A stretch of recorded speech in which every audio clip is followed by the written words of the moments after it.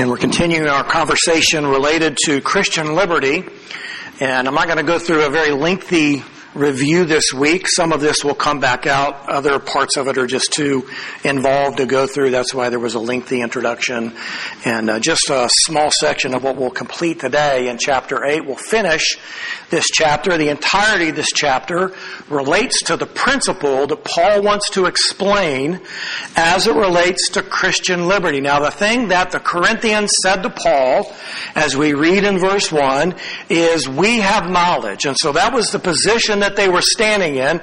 We have knowledge. We know what's right. Therefore, we feel like we can do whatever it is that we want to do because we know what we know.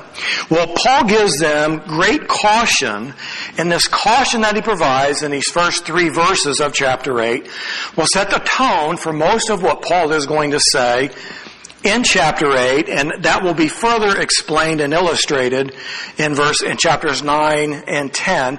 And the thing that Paul says that begins this cautionary tone to them is what we see in the latter part of verse 1. Knowledge makes arrogant, and that word means to be puffed up.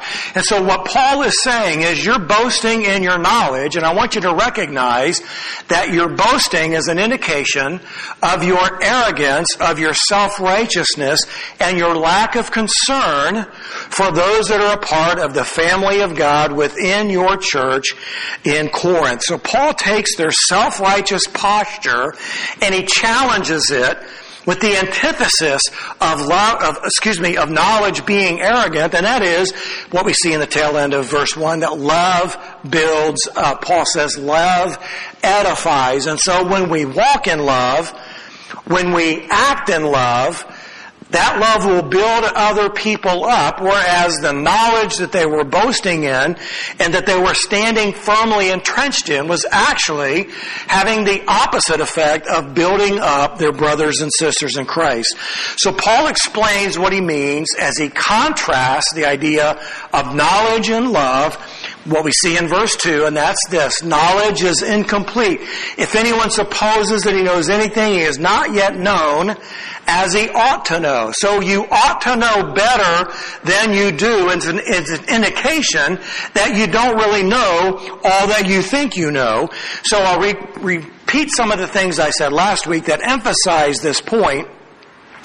And that is that the truly knowledgeable person has some idea of what they have yet to learn. They know they have not yet arrived. Now, you can talk to your 15-year-old, your 18-year-old, your 21-year-old, and you can tell them you really don't have a firm grasp on what life in the world is really like. And they look at you with rolled eyes and they say, "Dad, you just don't know what you're talking about." They don't know what they don't know.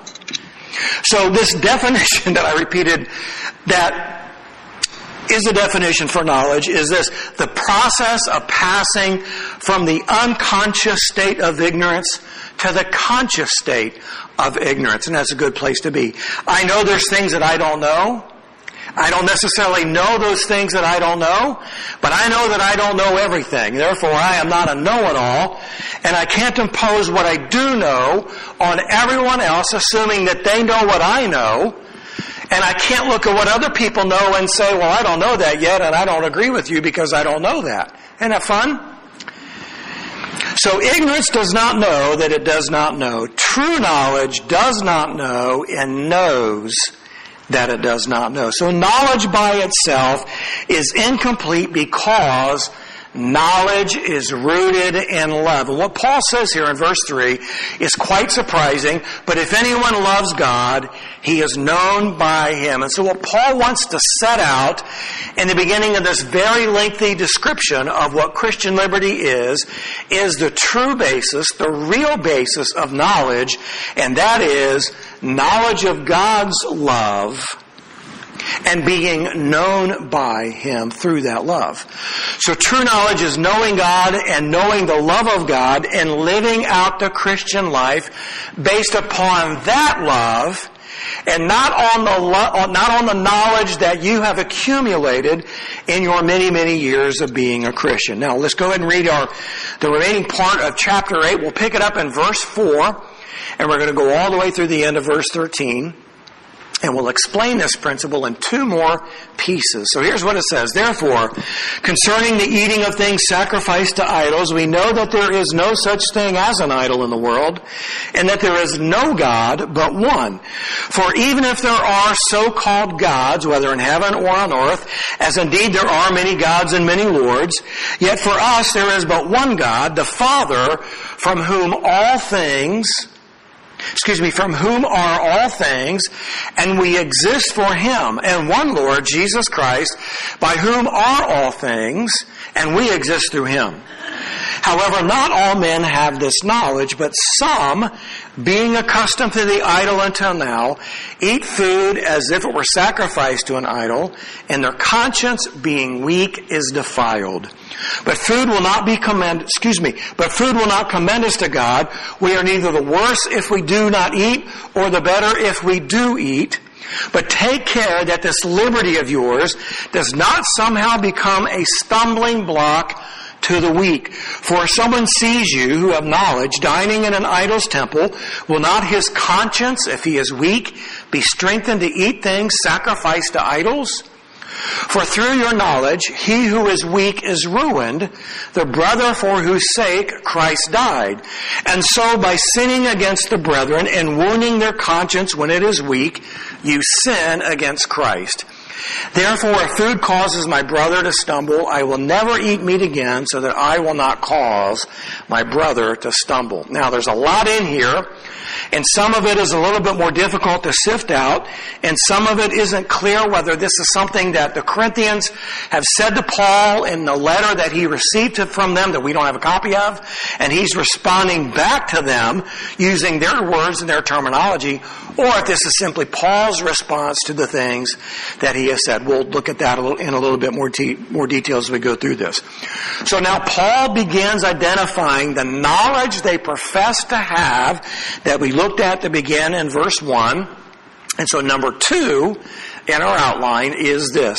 We know there is one God. So this is the knowledge that the Corinthians are confident in, that they are boasting in, and they say, we know there is one God. So after repeating their slogan back to them, we have knowledge, and using it to make his point that love trumps their knowledge, Paul now agrees with the knowledge that they claim to have. And what Paul says in this is simply, idols are nothing. We have knowledge. We know there is one God and that idols are nothing. Verse 4, therefore concerning the eating of things sacrificed to idols, we know that there is no such thing as an idol in the world and that there is no God but one. So he's agreeing with them, but that agreement does not give them a license to live their lives under their alleged guise of Christian liberty to do whatever they want, however they want, because they have this knowledge. So they all agree that an idol really is nothing, and he isn't disagreeing that people have created idols. He's simply acknowledging that the idols people create are in actuality nothing at all. The material the idol is made from is real, whether it be stone or wood or metal, but there is no true God behind it. The psalmist so eloquently painted this picture in Psalm 115, verses 4 through 7. Speaking about the non-Jew, their idols are silver and gold, the work of man's hands. They have mouths, but they cannot speak. They have eyes, but they cannot see. They have ears, but they cannot hear. They have noses, but they cannot smell. They have hands, but they cannot feel. They have feet, but they cannot walk. They cannot make a sound with their throat. Very, very clear what the psalmist is saying with what Paul is articulating is that we know that an idol is actually nothing at all. From the very beginning, when God called the nation of Israel out of Egypt, and when Moses went up the mount to hear from God, and Aaron and others were busy in the camp crafting a golden calf, it was really not a God, right? It was just an image of something that they created in their own mind to be a substitute for the one true God. When the Canaanites bowed before the Asherah pole, there was no God behind it. And today, listen to this, when hundreds of millions of people bow before a statue of Buddha, there is not a God behind that statue. He has eyes but can't see, ears that can't hear, a throat but he can't speak, a nose and he can't smell, and if they give him hands and feet, he cannot feel and he cannot walk because he is not a real God. These idols are simply counterfeits. This is what Paul says in verse 5. For even if, this is a complicated verse, for even if there are so-called gods, whether in heaven or on earth, as indeed there are many gods and many lords. Now it's important to understand what Paul is saying here. He's refuting their position based upon their common knowledge, and he's using some of their terminology against them to make his point. So Paul is not making a concession that there are real, quote-unquote, lesser gods.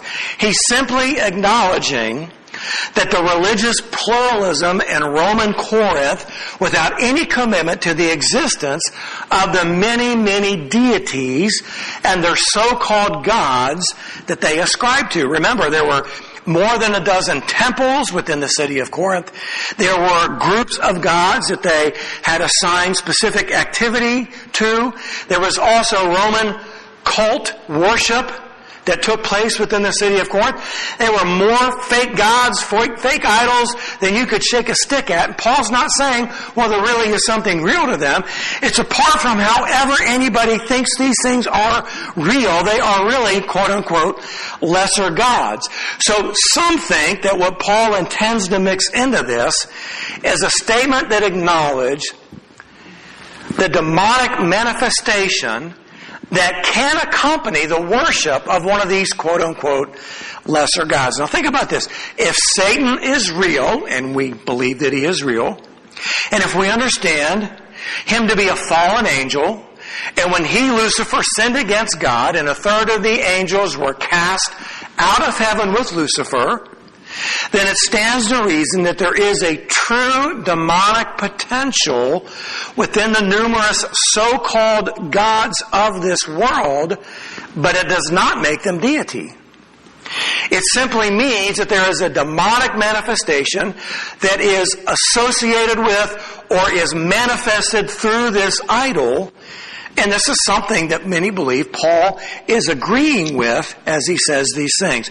So remember what Paul said in Ephesians chapter 6. He says, for our struggle is not against flesh and blood, but against what? Against the rulers, against the powers, against the world forces of this darkness, against the spiritual forces of wickedness in the heavenly places. Now he says that our struggle is not against flesh and blood, but it could also be implied that our struggle is not against the false deity that is represented by an idol, even though it might have some powerful demonic manifestation associated with it. So spiritual battle is very real, and it is being waged between the forces of good and evil, but a demonic presence or a manifestation of a demonic presence is not the same as a deity. People may worship them, but that does not make them real gods. Paul says, so even if there was any reality behind these idols, and there really isn't, he goes on to say, they are not Lord. You really need to connect verse 6 with verse 5 and read it and understand it as a single sentence as it appears to be in the original Greek. So even these alleged idols, if they were even little gods, even if they were real gods, they are not Lord. And so Paul here says in verse 6, yet for us there is but one God, the Father from whom are all things, and we exist for him, and one Lord, Jesus Christ, by whom are all things, and we exist through him. So when you see the phrase, there is but one God, it ought to sound similar to the Shema, which was the great declaration within the nation of Israel that a faithful Jew would recite 3 times a day. And it's found in Deuteronomy chapter 6, and it begins, Hear, O Israel, the Lord is our God, the Lord is one. And so many believe that this is what Paul is saying as a way to remind them of the knowledge that they all share together, that there is but one God. So Paul expands upon the truth that there is but one God. So the one God, in contrast to the many gods, and the one Lord in contrast to the many lords, and it speaks to the uniqueness of the only God as compared to the many, many idols that are present within the pantheon of worship that existed within Roman Corinth. So this speaks to the uniqueness of God. It's a very clear statement about monotheism, that there is one God, presented in the form of the Father and of the Son. So here's what Paul says in this, that God the Father is the ultimate source of all things. Another way for saying that God is creator, because all things are from Him. And Paul goes on to say, and all things are for Him. The Lord Jesus Christ is the divine mediator through whom God created all things and redeemed us for Himself. So here's what Paul is trying to say, and I think this is a wonderful way of understanding it, is this. The Corinthians are arguing in the abstract that idols do not exist because there is only one God, and Paul agrees with them. But the redemptive activity of the Father and Son is the basis of Christian behavior. The basis of Christian behavior is not abstract theology, even if that theology is true. This is why Paul says, knowledge makes arrogant, but love edifies. The love that we know from God, the love of God for us, is what is to dictate and drive our Christian behavior, not abstract theology. We are here for Him and for His purposes, and as a result of God being our Creator and our Redeemer, we should therefore live our lives in light of the redemptive activity of God, not abstract theology. So in context of what Paul is saying here is this: Christian liberty or Christian freedom is not to be exercised or lived out for, is to be lived out for God, not for ourselves. Our Christian freedom, our Christian liberty, is to be lived out for God in light of His redemptive activity, not for ourselves. We are free to love Him. We are free to serve Him. We are free to live for Him, as opposed to being free to live for ourselves by living out our Christian freedom, regardless of how it may impact somebody else. Now, at the very beginning of this passage, all the way back in verse 1, Paul repeats the slogan and says, we have knowledge, which is their position.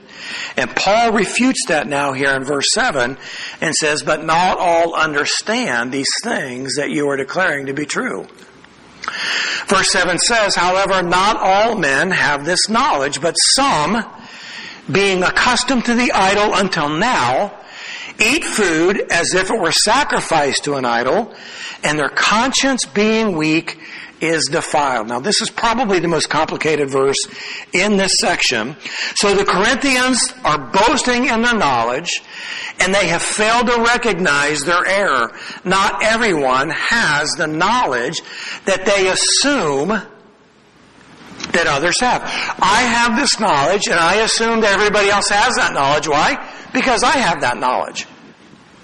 Some were new Christians. They were recently converted out of paganism with its many temptations and its many corruptions. They still imagine that idols, though evil, were real, and that the gods the idols represented were real.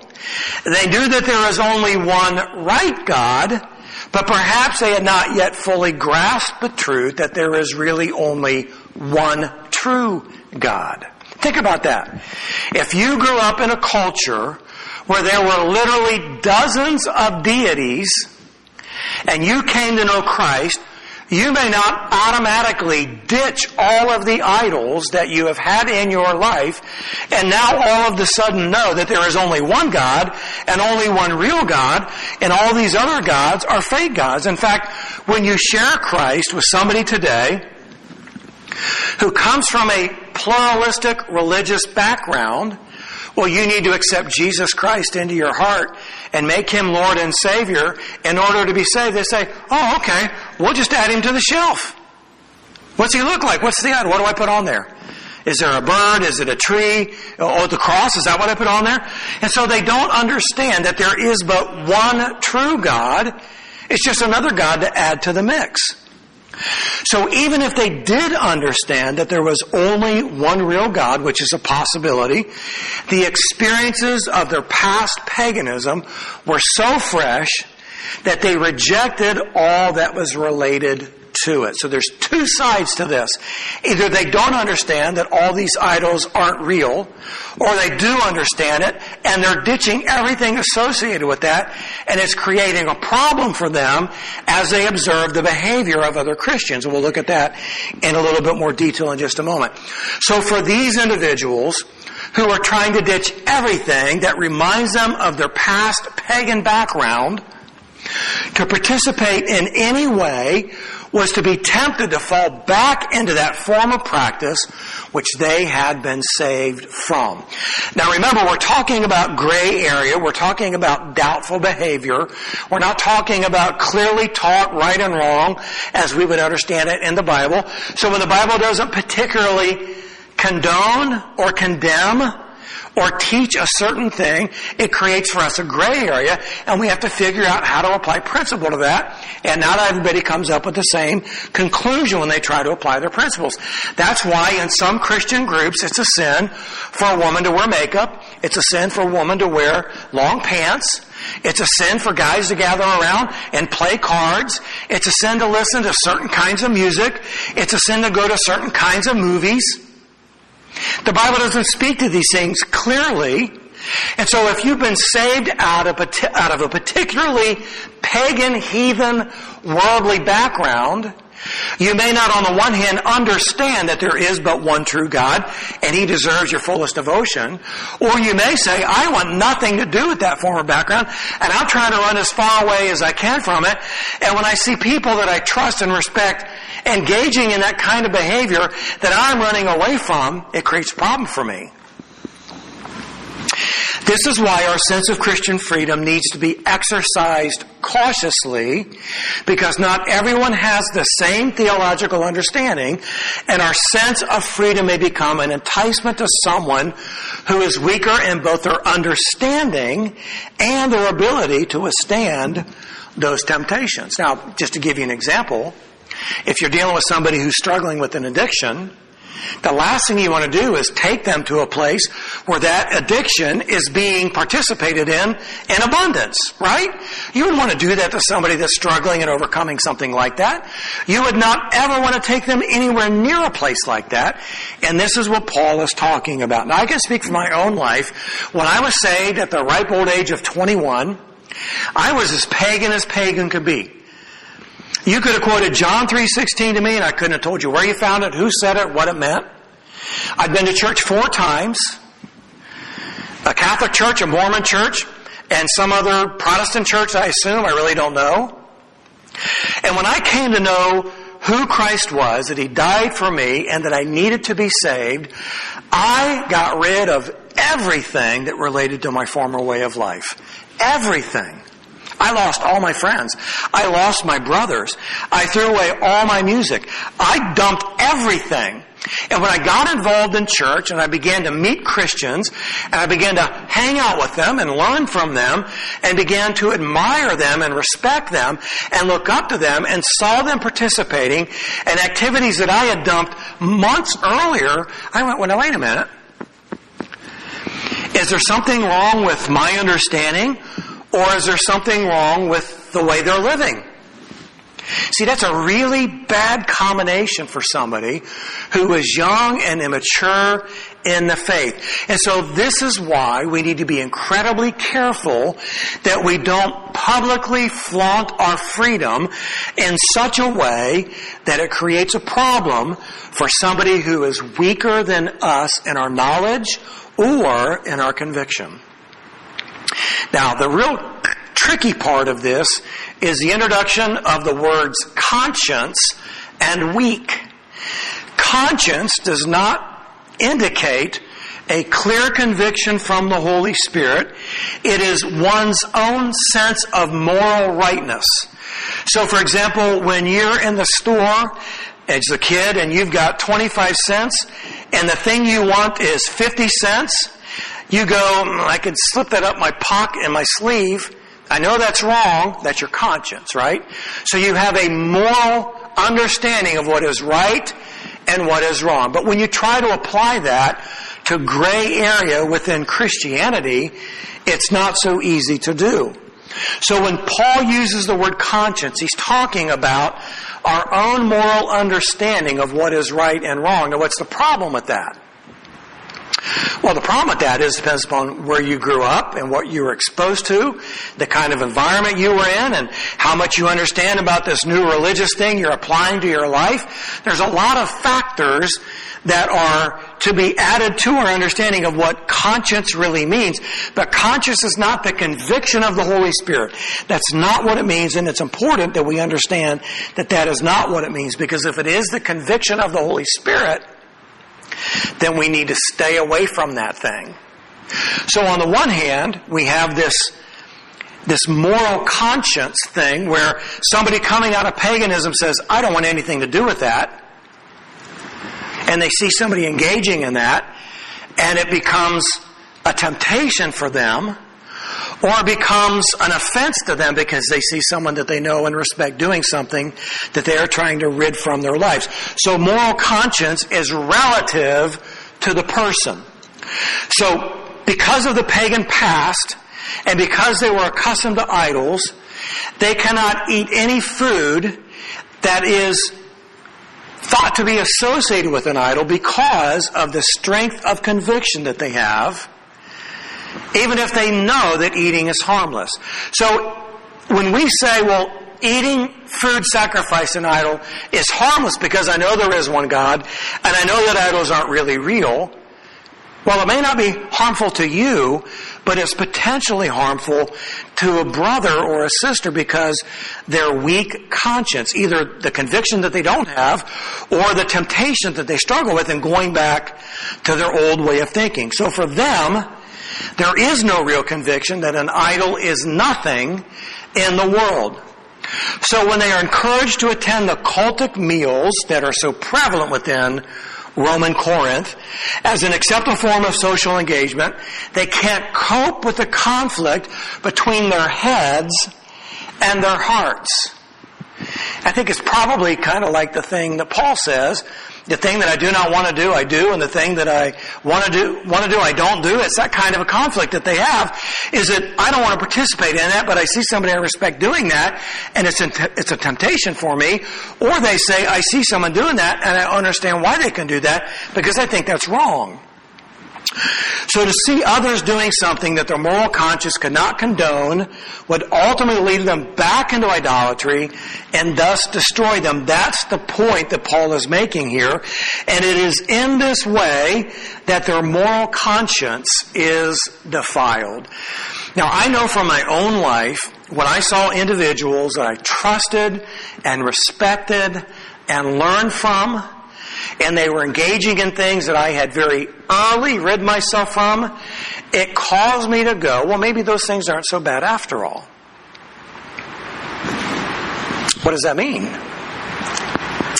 It means that our moral compass is our moral conscience is being affected by what someone else is doing, and that's a dangerous place to be. Now, Paul identifies the third thing in the explanation of this principle, and this, I hope, drives the point home.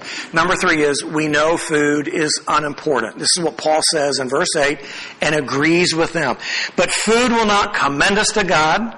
We are neither the worse if we do not eat, nor the better if we do eat. What we eat or do not eat has no spiritual significance at all. Now I'll give you an example. I've been around Christians that I respected. I've been around Christians that I thought loved God with a great sincerity. And they say, well, in the Old Testament it says not to eat pork, so I don't eat pork. Well, if that's the case, I'm not going to order a big fat pulled pork sandwich from Hood's and eat it in front of them and say, well, you don't have my knowledge. Oh, well, I'm not going to do that. Why? Because I want to respect their moral conscience. I don't want to create a problem for them, either in tempting them to violate their own moral conscience or to offend them by doing something that they think is not right. But we know that food is unimportant. So since idols are not real, eating food that has been sacrificed to an idol is meaningless. It doesn't mean a thing.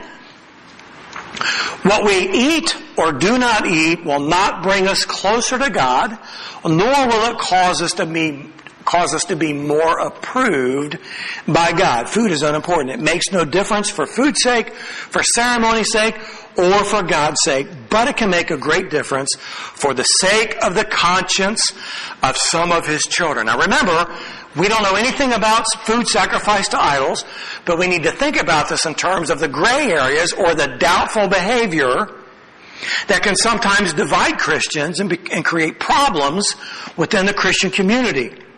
So as we come to the principle here in verse 9, we are to consider the weaker Christian. Verse 9, but take care that this liberty of yours does not somehow become a stumbling block to the weak. That's the principle that we are to exercise in living out our Christian liberty. What would not otherwise be wrong for me to do becomes wrong if it becomes a stumbling block to my brother or sister in Christ. Do you see what Paul's saying there? You may be absolutely right. You may be able to stand on the authority of God's Word.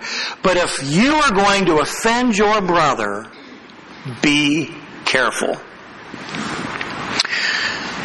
Listen to what Paul goes on to say here as we look at this. We should never influence a fellow Christian to do anything that he feels the Holy Spirit is protecting him from. Let me repeat that. We should never influence a fellow Christian to do anything that he feels the Holy Spirit is protecting him from. Paul gives a specific example.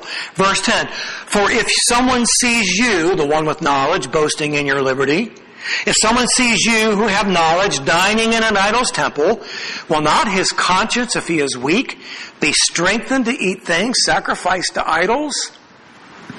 So since idol sacrifices were common and most social occasions involved eating food that was sacrificed to an idol, whether it was the leftover sacrifice that was given back to the individual who made it, and that became the food for some kind of a family feast, a wedding, or a birthday, or some other kind of a banquet. And if you're in the temple eating that, or if you're eating food that was bought in the marketplace that was previously sacrificed to an idol, and your brother sees you eating that, he will be strengthened to eat things sacrificed to idols. So a mature believer rightly sees no harm for himself in dining in an idol's temple in some family or community event. He does not accept the pagan beliefs or participate in the pagan practices, but he can associate with pagan people because he is spiritually strong. He has spiritual knowledge. But if a Christian who has a moral conscience that is weak, immature, and he sees a believer eating in the temple, the weak brother is likely to be tempted to go against his own moral conscience and to eat the thing that has been sacrificed to idol. That could be a danger to him, causing him to go against his own conscience and slide back into idolatrous practices. So let's go back to somebody struggling with an addiction. And they say, I don't want to do that. I don't want to go there. You say, well, come on, just one. It's not that big of a deal. I'll sit with you. It's not that bad. God understands. It's not wrong. So we are putting a weaker believer in a position where they potentially can slide back into a practice that they're not convinced is okay for them to do. So when we're exercising our Christian liberty, caution is necessary. And look what Paul says here in verse 11. For through your knowledge, he who is weak is ruined, the brother for whose sake Christ died. So our Christian liberty, even if it is theologically correct, must never be used at the expense of a Christian brother or sister who has been redeemed with the blood of Christ. You see the caution there? You see the danger there? You've convinced yourself that this gray area is white, and you're with somebody who is a new believer or who doesn't share in that same conviction, and they see it as black, and you encourage them and entice them and tempt them into something that they're not good with doing.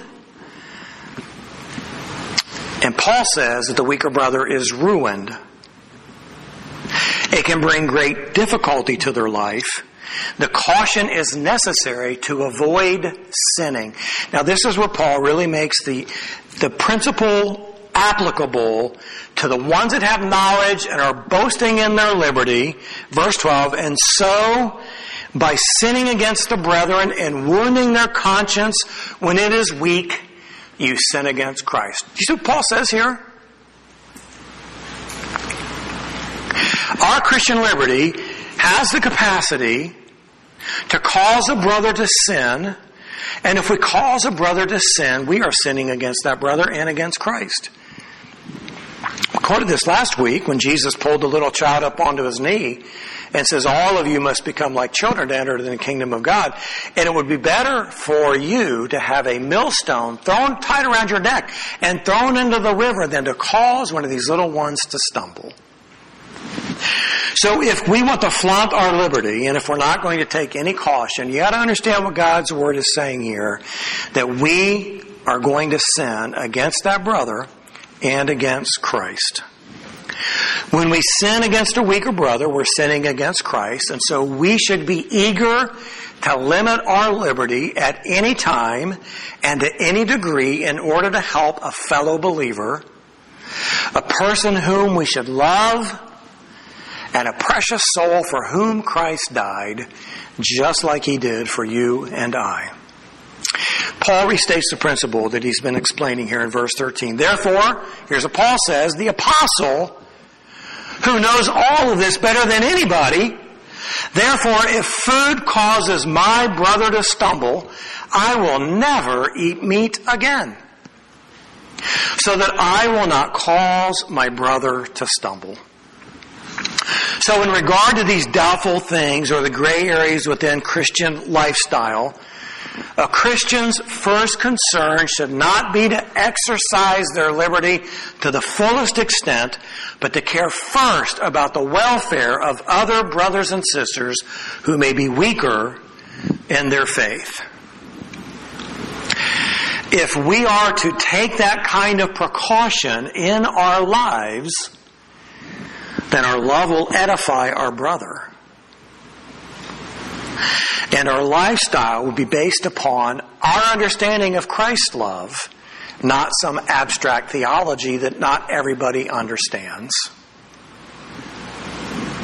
Now, on the back of your outline, I've copied for you John MacArthur's principles to consider when you're thinking about these gray areas. This is a good personal study for each of us to engage in at some point throughout the day and look at these principles, ask ourselves these questions, look at the scripture verses, and make a true decision about whatever that gray area might be.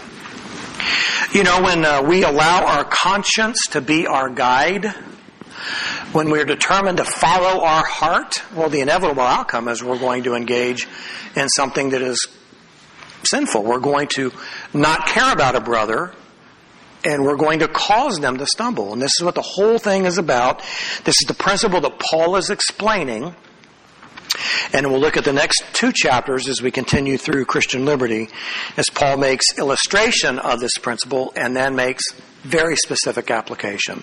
So stick with us, and hopefully we'll get this when we're done. Father, we thank you for our salvation. We thank you for the great price that was paid to secure that. We thank you for all that you've allowed us to know and understand about who you are and what you've done, about how we stand in Christ alone, through grace alone, by faith alone.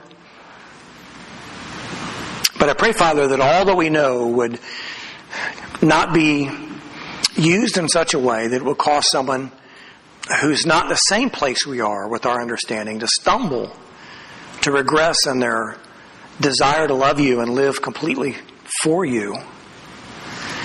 God, I pray that we would remember that our arrogant knowledge can become a stumbling block for those that are not where we are, for those that don't share our convictions. We can offend them, we can tempt them, and I pray, Father, that you would instill within us a greater love for the brethren than we have for our love of freedom and liberty. Father, thank you that your word is active and living, that it's sharper than any two-edged sword, that your Spirit will impart this truth into our lives if we will open ourselves up to you and allow you to do that.